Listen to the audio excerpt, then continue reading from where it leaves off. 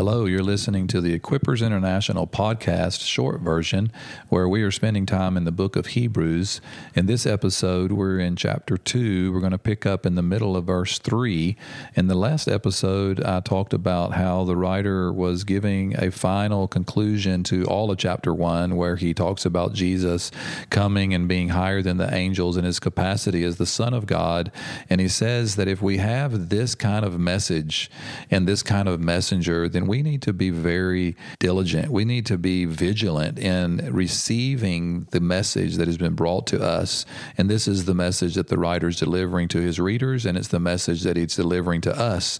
So he says there at the end of verse 3 that we do not need to neglect so great a salvation. And then he comments on this salvation. Literally, he's making a connection between the gospel message, the proclamation of the salvation plan of God for mankind. He says there in the middle of verse 3, after it was at first spoken through the Lord, that's a reference to the ministry of Jesus, where Jesus came onto the scene and began to proclaim the good news of salvation. He says, secondly, it was confirmed to us by those who heard. Now, this would be a reference to the apostolic testimony of the New Testament, that message of the gospel and salvation that's recorded through the epistles of the New Testament. Those letters, not the Gospels, not the book of Acts, but all the rest of the letters of the New Testament that are written to the churches and the believers of that time. And he says, very interesting statement in verse 4 that we're going to focus on this morning. God also testifying with them. So there's this beautiful reference to not only was Jesus appearing as a man and proclaiming the good news, and not only were the apostles carrying on the proclamation of that good news, but God himself was testifying with them. And look how he says God testifies, both by signs and wonders and various miracles and by gifts of the Holy Spirit, according to his own will. Wow, it's a beautiful, beautiful verse about the activity of God through power and signs and wonders and miracles and gifts to testify along with those who are proclaiming the gospel. Now, I want to comment in a little more detail in regards to this idea of signs and wonders and miracles. I want to start by giving a disclaimer. And the disclaimer is, I believe in the power of God. I believe God shows himself powerful through signs, through wonders, through miracles, through healings, through deliverances, through the gifts of the Spirit. Any way that God can and does move in power, I believe in it. And I believe it's important that we form our understanding of how God works in the supernatural in such a way that it brings life and peace, and not in such a way that it brings striving and performance. Now, what am I talking about? I'm talking about the fact that I really can't think of anything else related to the Christian life that leads to more confusion and more misunderstanding in the lives of believers than the area of miracles and signs and wonders. Why does God not do what I pray for him to do? Why does God not always heal? Is it God's will for him to always heal? And these are big questions, and in a 10-minute episode, it's going to be very difficult for me to answer them. But I just want to put them in context, and I want to read some scriptures, and I just want to outline what I believe to be a basic understanding. I won't answer all the questions, but I hope to give you a starting point to begin to develop your understanding of how you see God in regards to the supernatural.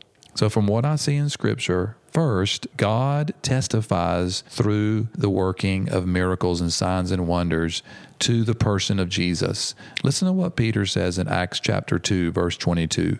He says, "Men of Israel, listen to these words. Jesus the Nazarene, a man attested to you by God with miracles and wonders and signs, which God performed through him in your midst." First and foremost, God is actively involved through the life of Jesus when he was on the earth to show himself powerful so that Jesus would be seen for who he really was, the Son of God. Listen to what Jesus says himself in John chapter 5, verse 36. The testimony which I have is greater than the testimony of John, for the works which the Father has given me to accomplish, the very works that I do, testify about me, and the Father has sent me. And then again in John chapter 10, verse 37 and 38, he says, if I do not do the works of my Father, do not believe in me. But if I do them, though you do not believe in me, believe in the works, so that you may know and understand that the Father is in me and I in the Father. Even Jesus recognized that the works were something outside of himself. It was something that the Father was doing, yes, through him, but it was something that the Father was initiating. You remember in his own admission, he says, I can do nothing unless the Father's doing it. So we see this direct link between the working of signs and wonders and miracles, first and foremost, to the testimony of Jesus. And the writer of Hebrews also tells us that he also testified through those who heard and testified. So he's now saying that God testified through signs and wonders through the apostles. And I believe that we can go a step further and we can conclude that God will at times testify for the purpose of testifying regarding his Son through us as we are proclaiming Jesus, as we are showing Jesus, and we are loving on people and we're proclaiming the gospel in word or deed. God will testify and confirm who Jesus is. But that is the primary reason why God works in power. Now, I want to take one other little thought and just finish up with this. I want to comment on what I believe to be the interpretation of a very famous passage in Isaiah 63. It's in verse 4 and 5. Let me read. He says, surely our griefs he himself bore, and our sorrows he carried. Yet we ourselves esteemed him stricken, smitten of God, and afflicted. But he was pierced through for our transgressions, and he was crushed for our iniquities. The chastening for our well-being fell upon him, and by his scourging we are healed. Now, this is a verse that is taken many times, and people have preached it to say that because Jesus suffered on the cross, then our physical healing, they interpret that chastening for our well-being, fell upon him, and we were healed. And they say that that's the scripture that we can look to say that it is God's will, because it's part of the finished work of Christ on the cross, that it's God's will for all people to be healed. I don't want to take issue with anyone, but I just want to offer my own interpretation. A key verse to look at in understanding Isaiah 63 is 1 Peter 2. He says in 24 and 25, he did not revile in return while suffering. He uttered no threats, but he kept entrusting himself to him who judges righteously, and he himself bore our sins in his body on the cross, that we might die to sin and live to righteousness. And listen to what he says, for by his wounds you were healed.